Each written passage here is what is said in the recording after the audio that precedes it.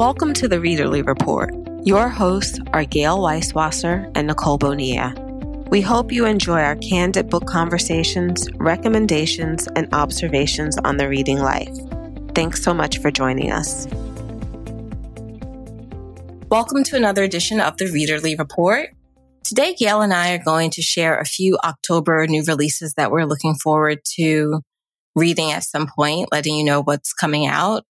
We also have a little bit of book news. I have a trailer I want to talk about, which brought me to some interesting thoughts on the book. And then we're going to get back to our backlist books. Each week we used to share a backlist book that we really felt like people should read if they haven't read already. So I want to get back to that. So Gail, why don't you kick us off with you said you had some book news? Sure. Yes. So first of all, the very iconic teenage or preteen novel, Are You There, God? It's Me, Margaret by Judy Blume just turned 50 years old. I haven't read that book. Yeah, I definitely read that a lot when I was young. I learned a lot of stuff from that book, probably earlier than I should have learned it. Wait, what did you learn? Oh, I learned about that time a month. Like, I don't think I had any concept of what that was. I mean, I was probably like 8 when I read it, and I did not understand what that was. And there's lots about that. It's about there's a lot of rites of passage in that book. It's about, getting your period and boys and friends and picking a religion. It's about a girl who's probably 12. And I was, those 4 years between 8 and 12 are big at that age. It's a big difference. And I just learned, I learned a lot of things from Judy Blume that I probably should have learned from my mom. That is so funny because you just kind of prove the point that we read up. Yes. 17-year-olds are not reading about 17-year-olds. They're reading about people in college. If you're 14, you're reading about 18-year-olds. Yeah. So even back at the tender age of 8. Yes, exactly. So anyway, that is big book news. Reese's book club, what does she call it? The Hell of Sunshine book club or something? She picked His Only Wife, which is a book I read over the summer by Peace Madi about the woman in Ghana who has been married to this man who's already involved with someone else. So I was excited to see that she picked that book because I'm glad it's going to get more attention. I wanted to read that book for us to discuss. And also, our March Madness reads are predicated on the books that we have read in common the year before. So we've got to get cracking on 2020. I don't feel like we read that many books in common this year. Of course, we didn't do March Madness last March, right? Yeah, last March. We didn't do it last March. So maybe we can roll over some of those picks. And we haven't been doing book clubs consistently. We can usually get in 12 that way. So I intend to read that one. And there was also the other one that I wanted to discuss because you read a mystery thriller writer that I really liked. So maybe we can get those 2 discussions in by the end of this year so that we'll have a few books for our 2021 March Madness. And I think you wanted to read Saving Ruby King, which I'm also in the middle of. Yes. Yep. Yes. Okay.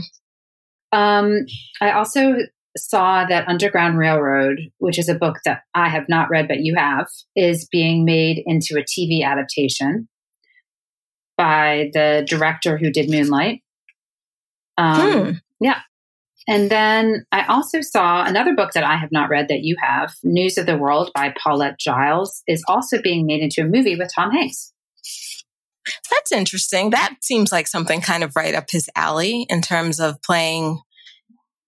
I think that he can play an old curmudgeonly kind of character pretty well. Mm-hmm.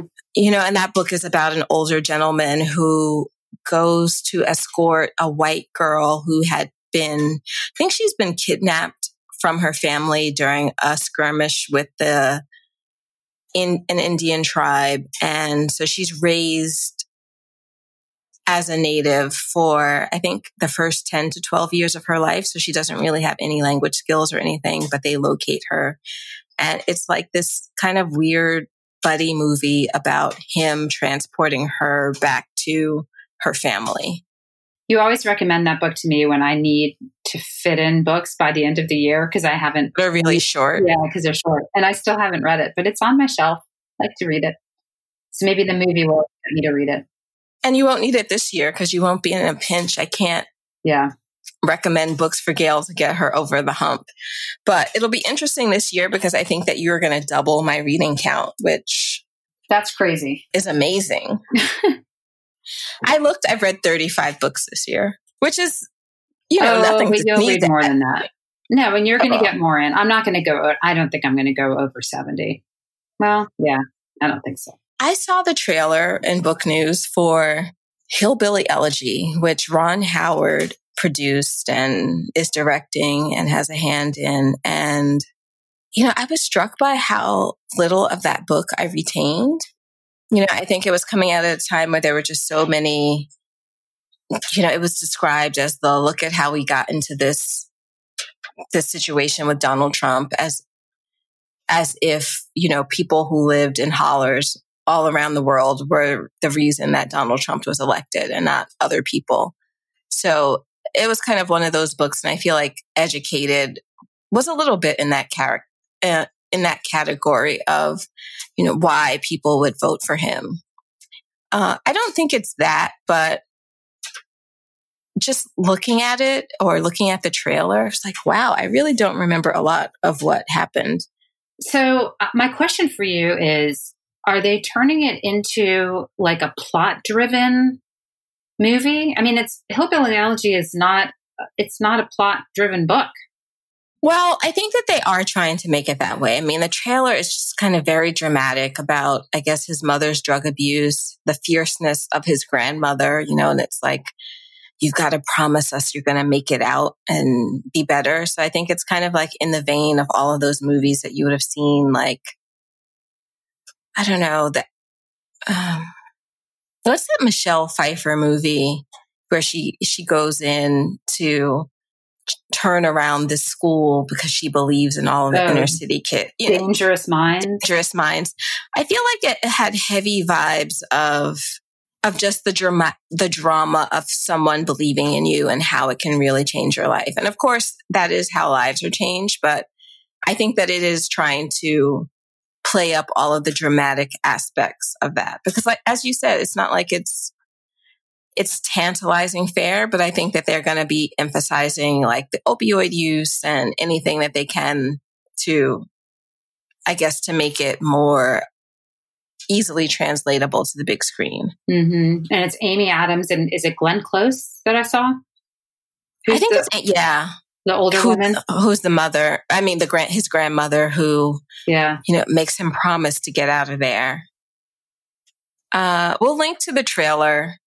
But like I said, it was just so interesting to me. And I don't know if it's because like we've had so many stories. I mean, I guess his was kind of the original one in terms of right after the election capitalizing on, oh, this is why this has happened. But at the same time, I feel like that story isn't as distinct as I would have thought it was. Yeah.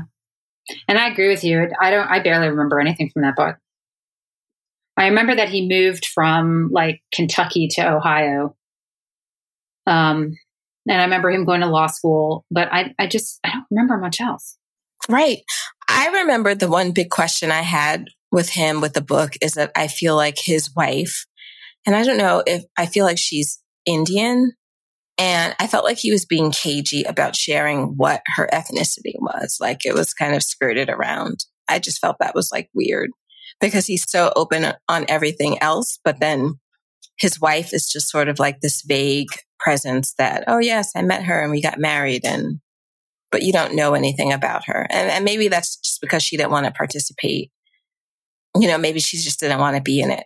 Or it doesn't fit the mold of who you expect him to marry. Right. I thought, I'm so glad you said that because I thought that was the reason that it was omitted. I think that he made such a leap. And I don't know why he wouldn't want to share that when he had shared so much other stuff. But that was the feeling that I got, that it was just kind of like, yeah. And then I got married and we moved on. Yeah. Interesting. I'm going to be really curious to see how they adapt this. Right. Did you have anything else? let's see. As far as what I'm reading right now, I'm about maybe 40 to 50% of the way through the new Ramana Lam book, Leave the World Behind. And I feel like So you're listening to that on audio then? No, I'm not. I'm actually reading it. Oh, okay. And, yeah. You said 40 to 50%. I'm just eyeballing the book, where the bookmark is. Yeah. No, it's weird. I'm reading it a bit in fits and starts, and I feel like it's the type of book that is probably better to read all at once because there's this like impending sense of dread and doom. And if you like wait a day between reading, it's like that sense of dread and doom dissipates a little bit. So, I've read all these reviews of people like, oh, I read it in a night. I couldn't put it down. And I've seemed to, be a bit distracted. So, but I'm liking it. And I'm getting close to the end of Saving Ruby King. And that's the one I'm doing on audio. So do you like that narration for Saving Ruby King? I do like it. There's 5 narrators. Oh, wow. It's a movie.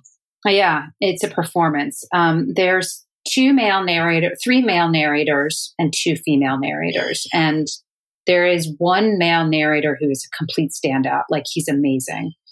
The other 2 male narrators I think are pretty good. And the 2 female narrators I actually think are kind of weak. So I don't love because they're playing daughters. There's 2 daughters, 2 fathers, and then the narration of a building, which is a church. And I think one of the fathers is fantastic and the other father's pretty good and the church is pretty good. And the 2 daughters, maybe they really needed to emphasize that they're young, but they sound very girlish. And I don't like that because it's almost too, it doesn't seem a match for the subject matter because the voices sound young and very like innocent. And so to me, I'm not loving those 2 voices, but in general, the performance is really good. Okay. How about you? So I started reading The Searcher by Tana French, and I'm liking it. I'm literally like 15 pages in. Mm-hmm. I think he's just now he's getting settled into his new life in Ireland because this book is about a retired Chicago police officer who has decided that he just wants to live the slow life. He wants it to be calm. So he's doing like lots of work around his house. But of course, he is going to get pulled into the disappearance of a young local boy. And it's going to turn his very calm and peaceful retirement topsy-turvy. The interesting thing about Tana French books is that she always, I think, her police officers is her domain, and they usually are flawed or have been damaged in some way by either the world before they came to police work or they're facing some kind of crisis of conscience in what they do. So, with the exception of The Witch Elm, which was her only standalone, and this is a standalone, but I guess it's a standalone where she actually branched away from being inside the mind of a detective. So I'm looking forward to seeing where it's going. So I'm kind of settling into that. And I don't know, I tried to read part of Piranesi by Susanna Clarke, but I'm going to do my best, for my book club. But yeah, I'm not optimistic. You weren't feeling it? Not really. I'm not feeling a lot these days. Yeah. It's easy to start and stop. Which makes me really excited about all the October books that I picked because they are all just mysteries. I think really bringing me back to my base. The first books that I was reading were either Sherlock Holmes mysteries or, I don't know, just the basic kind of generic mystery thriller novels where the author is coming out with 2 or 3 of them a year. Hello, Mary Higgins Clark, or whoever, those novels. I think it has, I'm in my comfort zone with those, and it feels like there are a lot of those types of books out in October. Yeah, I was going to say it's like comfort food. Yes. It goes down easily. All right, well, why don't we start with our October reads then? What's on the top of your list? Well, let's just get Leave the World Behind out of the way. It came out October 6th, I believe. Yep. And I have a copy of it. It's behind the Tana French. Gail is working her way through it now. So yeah, if you need a quick synopsis, it's about, I know we probably talked about this on our fall book preview. It's about a family from Brooklyn who is renting a house in the outer reaches of Long Island as a vacation for a week. And like their third night there, was this beautiful house. The third night there, a couple shows up at like 10 o'clock at night, knocking on the door. It's an older African-American couple. And it turns out they're the owners of the house. And they have shown up in Long Island because there's a blackout in New York. It's in the city where they live. And all of a sudden, everyone's cell phones aren't getting any coverage and the cable has been shut down. So they're isolated in this house. And both family units are sort of trying to figure out how to deal with the other family unit that now has shown up unexpectedly. And secondly, trying to figure out what happened. And so that's where I am right now. So this is the novel that has also been optioned to be made into a movie starring Julia Roberts and Denzel Washington. They're teaming up for the first time in, I believe, 20 years or more from when they did The Pelican Brief, which was a John Grisham adaptation, and they're both teaming up to for producer responsibilities for this book. Do you think you're going to read this? Yeah. Okay. I have it. Okay. So this will be another one of our tournament of books. So also The Searcher by Tana French is out this month, and that's about that lovely Chicago PD retiree who is kind of shaken up while he's just trying to restore his old house and gets drawn into a mystery, which, like I said, all of her police officers seem to be in the middle of unraveling when they confront the case where you read their book. So I fear for this man, but I'll report back. All right. So what was the first one? I guess I'm just trying to look and see if there's anything else that we had mentioned for October that we want to mention, but I don't think so. So what's your first book? Well, there's actually one on my list here that I did bring up in our memoir episode.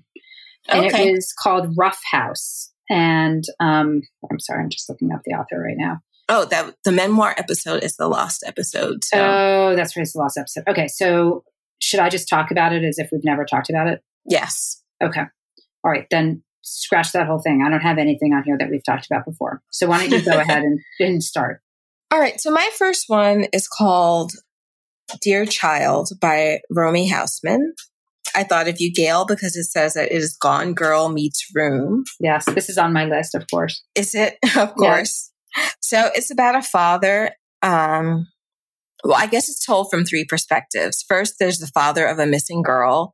Second, there's a girl who's now a woman who had gone missing.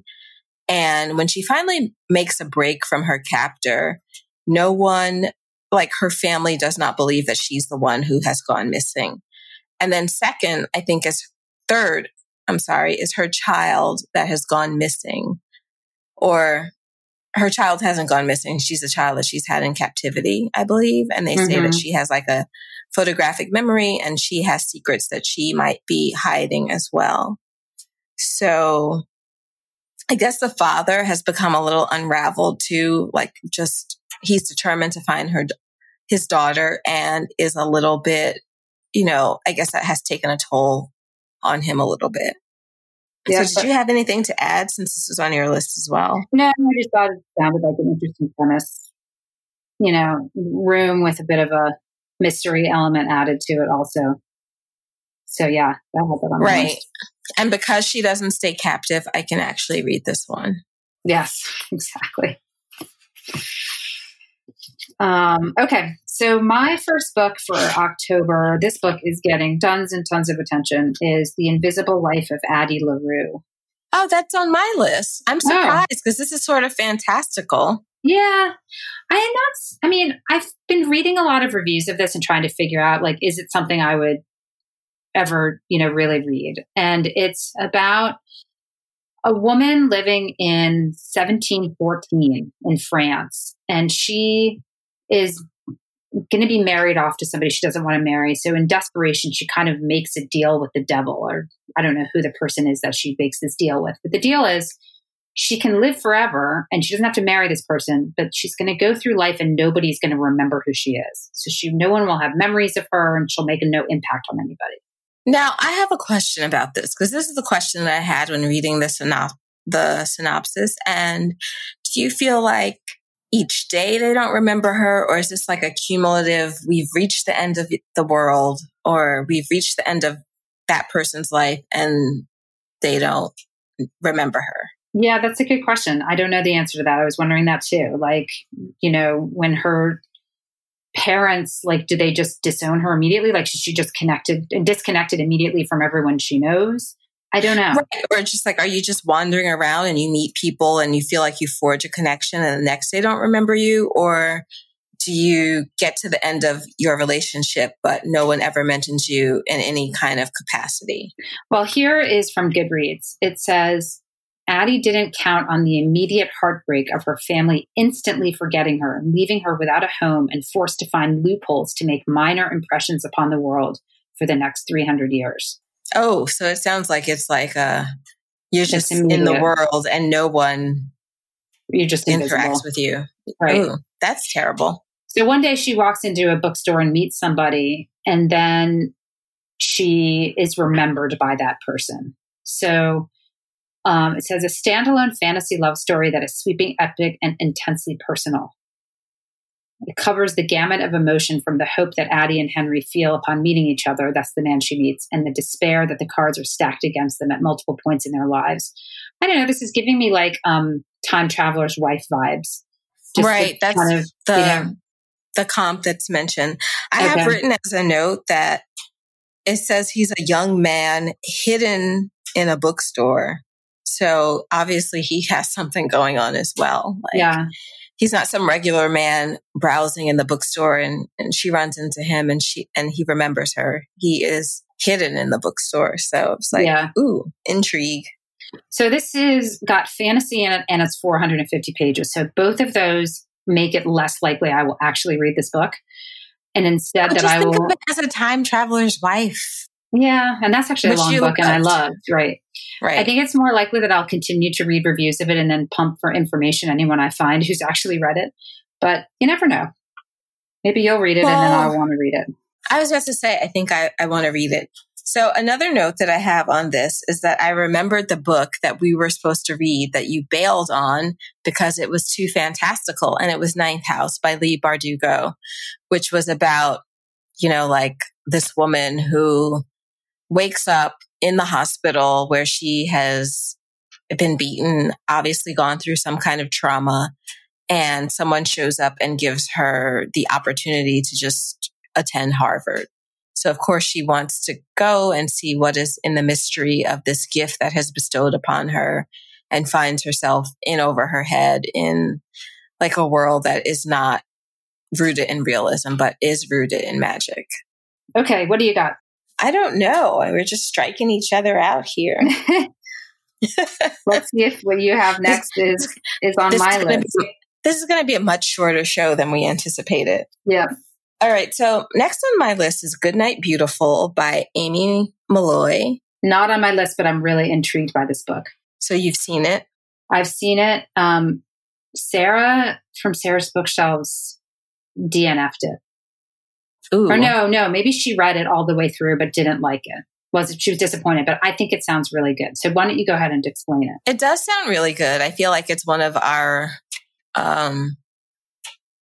catnip kind of books in a sense, because it is about a couple who is living in New York City and they decide to move away and get away from everything. So they go upstate New York to where he has grown up, and this couple is Sam and Annie.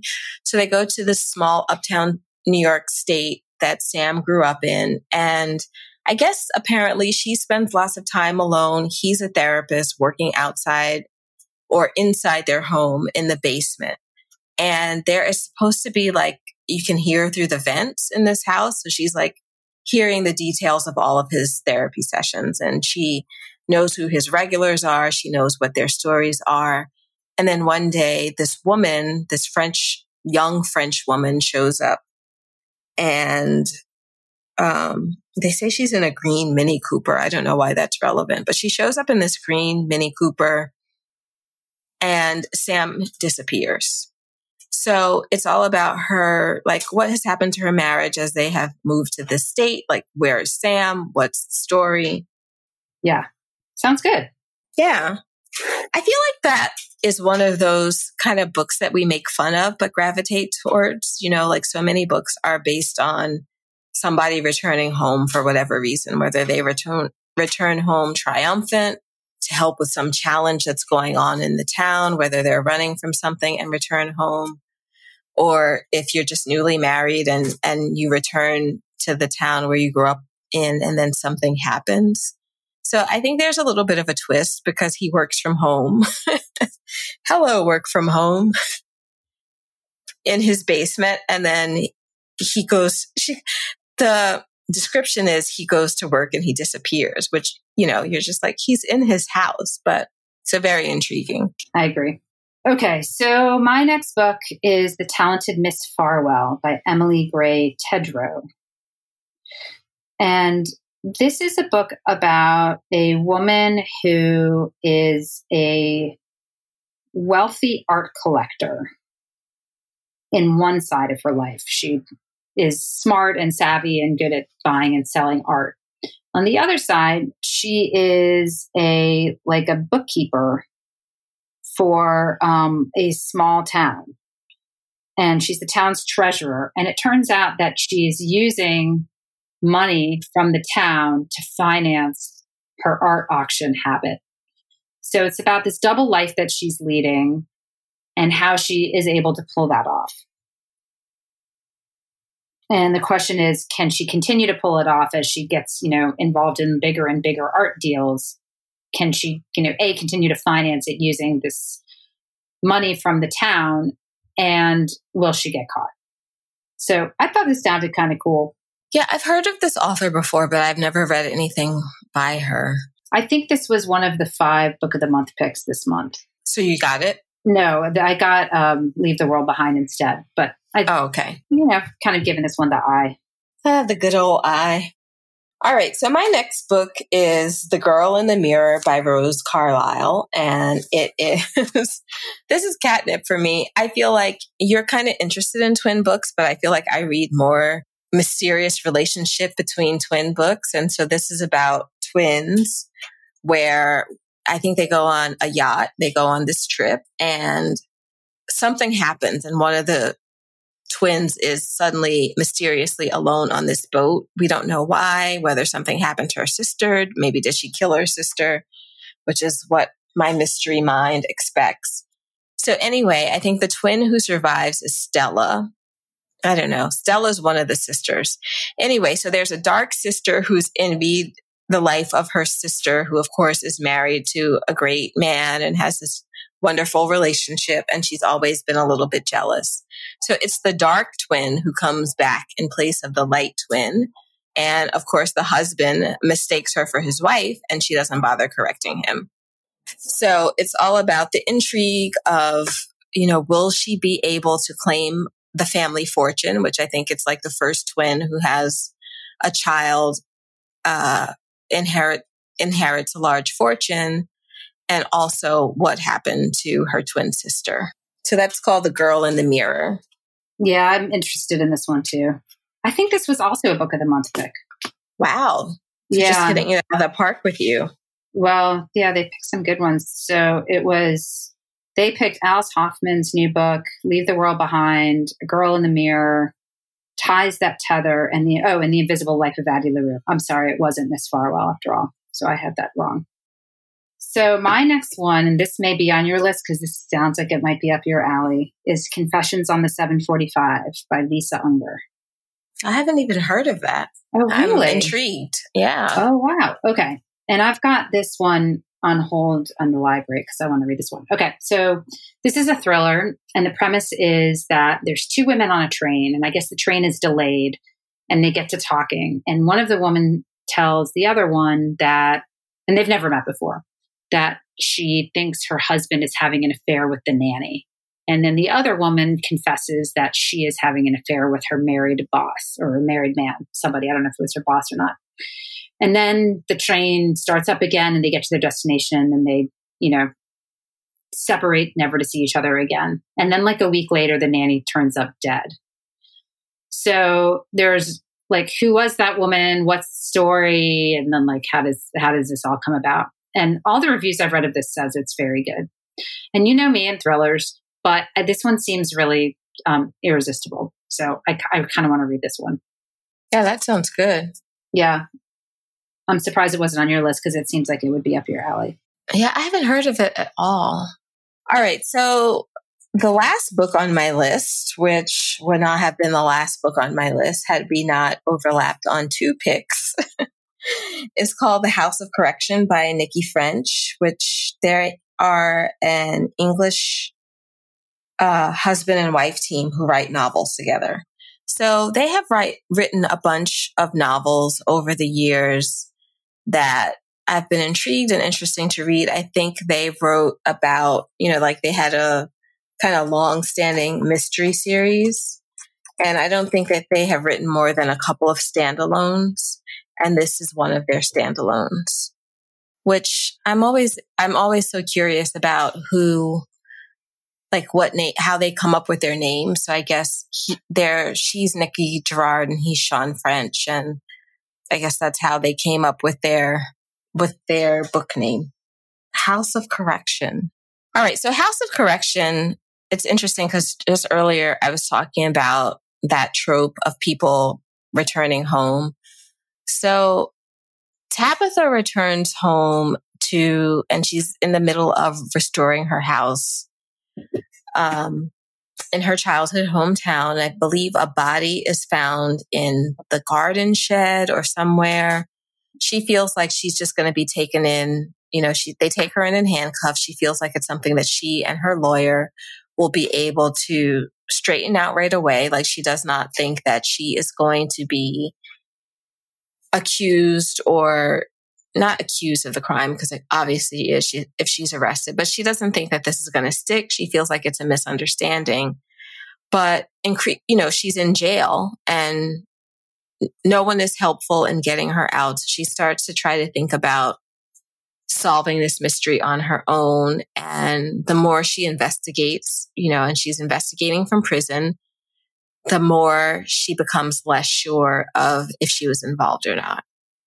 So in the beginning, she doesn't think she's a killer. Then certainly as time goes on, she questions herself a little bit more. And so it's all about, what part of Tabitha's history has played into that. She has like a history of drugs and mental illness. So you have to just read it and see. So AJ Finn read it. He's still around in blurbing books. Oh my God. And it says the House of Correction is booby-trapped with twists, the floors paved with trapdoors, quicksand churning in the garden, enter if you dare. So, of course, there's like this huge article that either the New Yorker did or New York Magazine did on AJ Finn and all of his picadillos and his lies. Checkered history in the publishing industry. And he's probably still at work on his next book. And he's still around blurbing books. So interesting. Well, good for him. You fail up and you just move right along. Wow. Okay. My next book is called Bright and Dangerous Objects by Annalise McIntosh. And this is not really my type of book usually, but so I thought it sounded good. So main character is a commercial deep sea diver, but she wants to be one of the first human beings to go to Mars. And she's shortlisted on a list of 100 people to do that. But if she does that, she has to leave behind her real life. And in her real life, she is involved with someone and they're thinking about having a kid together. And she's got a lot of ambivalence about whether she wants to be a mother or not, but she has to make this decision. So she's forced to define who she really is. Does she want to go to Mars or turn her back on the project and commit to her life on Earth? So, according to Goodreads, this book explores the space between ambition and obligation, grappling with questions women have faced for centuries. So, sounded kind of good. Let's see. So I think that's it for me because a couple of books, you stole some books from me. So I'm a little bit interested though. One that I found intriguing. It would not have made my list, except for now I have. I'm short a book. So I'll mention Emily Danforth's Plain Bad Heroines, which I believe would have fit in very well with the conversation that we had last week on campus novels, because it is a ghost story set. I'm not quite sure if it's high school or if it's college that these women attend school. And of course, something happens. Students die mysterious deaths. It starts with two students who I think are in a relationship and they die a mysterious death, and mysterious things continue to happen in the school. So it's like a gothic novel and it's about figuring out what happened. It's one of those things happened in the past way back in 1902. It's following the current students and kind of tracking what happened then and how it affects now and if that mystery can be solved. So that's kind of been, I think I had it in mind when we had our fall preview show and I didn't use it. And it was kind of on my long list for today, but we've hit the long list. Yes, I've hit the long list. I didn't think that you were going to take my fantasy. It's a crazy year here, Nicole. Anything can happen in 2020. All bets are off. It's 2020. Yeah. All right. Well, I have one last one that I'll put in then. And I have no idea how to pronounce this author's name. The book is called Three Little Truths. And it's one of those Irish names that seems to be a random collection of letters that has nothing to do with the way it actually sounds. How would you say this name? Eithne. I don't know. It's probably like Edith or something. I mean, it just... Probably. Yeah. Maybe. This is a book about three women who are living in Dublin, and they all have like a mysterious story behind them. One was the it girl in school. Now she's back living with her parents with her 4-year-old daughter. Then there's another one. Edie has the perfect life, but she longs for a baby, the acceptance of her neighbors, and to find out why her dream husband is avoiding their dream future. And then there's another woman who's moved back to Dublin under mysterious circumstances. So they said that this is Leanne Moriarty meets Maeve Binchy meets Marion Keyes. So I don't know. It sounds kind of like Jojo Moyes to me, like kind of dramatic, involving, but ultimately kind of light reading. But thought that sounded kind of good. Comes out October 13th. Okay. All right. So that is what we're looking forward to reading in October. I think a few of those we will actually read because, like I said, Gail, we need March Madness books. Yes. So I think a few of them we will overlap on. What was your backlist book? Oh, so my backlist book is a book that I reviewed in, 2014. And it's nonfiction. It's called The Perfect Score Project by Debbie Steer. And I remember I had met Debbie Steer at a conference and I learned about this book, and then I read it and I interviewed her on my blog, and I was really interested in it. And it's about a woman who basically decides at the age of, I don't know, she's mid-40s or something, to take the SAT again. Her son is a sophomore in high school. She's sort of getting into that period of time when she's to start thinking about test prep for him, and she has kind of these shadowy memories of the SAT. So she decides she's going to take all these different types of test prep. She's going to take a class, she's going to have a tutor, she's going to do online, she's going to do all these different things, and then retake the test like every time it's offered and see how she does.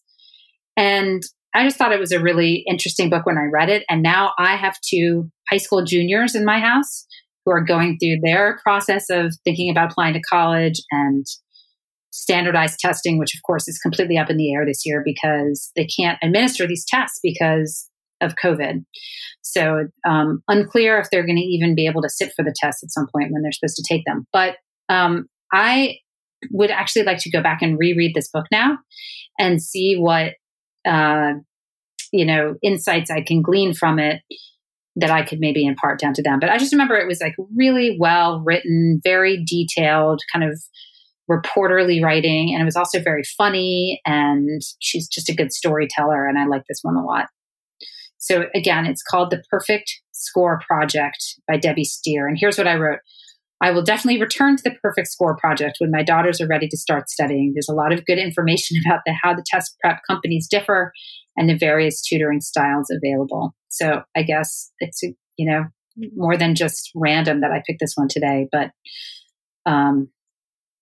this must be like in the back of my mind. So I like this one. Okay. So my backlist book is similarly, I think it's even older than yours. It came out in 2011. So 9 years ago, The Jewel Trader of Pegu by Jeffrey Hantover. And it is about, it's an epistolary novel. It's told about a young jeweler, Abraham. And I think his wife and his newborn child have died. And he is tasked with traveling the world and sending back stones for his, to sell. I mean, that's their trade. So he's the one who is sourcing the jewels. His last stop that he makes on this journey is in this country of Pegu, which is located in Burma. So there he kind of faces a crisis of conscience because he is faced with people who have very different religious background than he does, and they have different customs than he observes. And it's a little bit of, he feels like these people have treated him well. So he would like to participate because they expect him to participate in their customs, but they're not things that he's comfortable with doing. So the book is a lot about, the things that we have in common, the things that we have that are different. And how he's able to navigate that when he is intrigued and just like involved in this new culture, but it conflicts with what he's always believed. And now that he's thinking about things differently, it just causes him to think about his religion, his life, and his circumstances much differently than he did before. So it's not like a fast moving novel by any means. Like there's lots of just descriptions of the culture, of his travels, the things that he's learning as he is, I guess, growing into himself and who he's going to be after such a traumatic start to his journey. Of course, it's prompted by the death of his wife and daughter, but it was really good.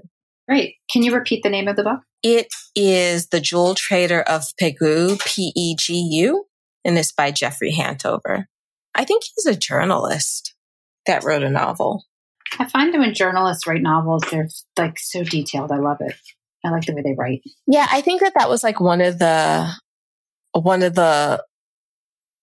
things that I really liked, like as Abraham, the character, is writing back to, his hometown or whatever. It's just like, you were just so immersed in the culture and just so, because you have such a deep understanding of how they do things and like how you might see it as barbaric, but how it's important to their culture. It's just, I thought it was just really good in terms of being able to describe two cultures and how people have their reasons for doing things that you might not understand, but maybe you can come to appreciate.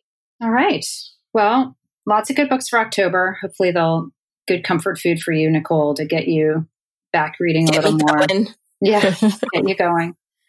Now I've like rearranged my book nook so it's all cozy, and I read a few pages last night. It's just like building that muscle memory and that habit, and I'm getting a little bit better at it. So we all go through phases in and out, and it's totally normal. This year is so bizarre that I think like anyone's reaction and anything they're doing is fine and understandable. All right. Well, until next time, happy reading. We hope you've enjoyed this episode of the Readerly Report. You can find all of our shows on iTunes or at thereaderlyreport.com. Please join our Facebook group, Readerly Report Readers, where you can talk to other listeners about their reading life. You can also find Nicole at NicoleBonilla.com and me, Gail, at EverydayIWriteTheBookBlog.com. Finally, we'd love it if you left us a review on iTunes and told your book-loving friends about us. Thanks.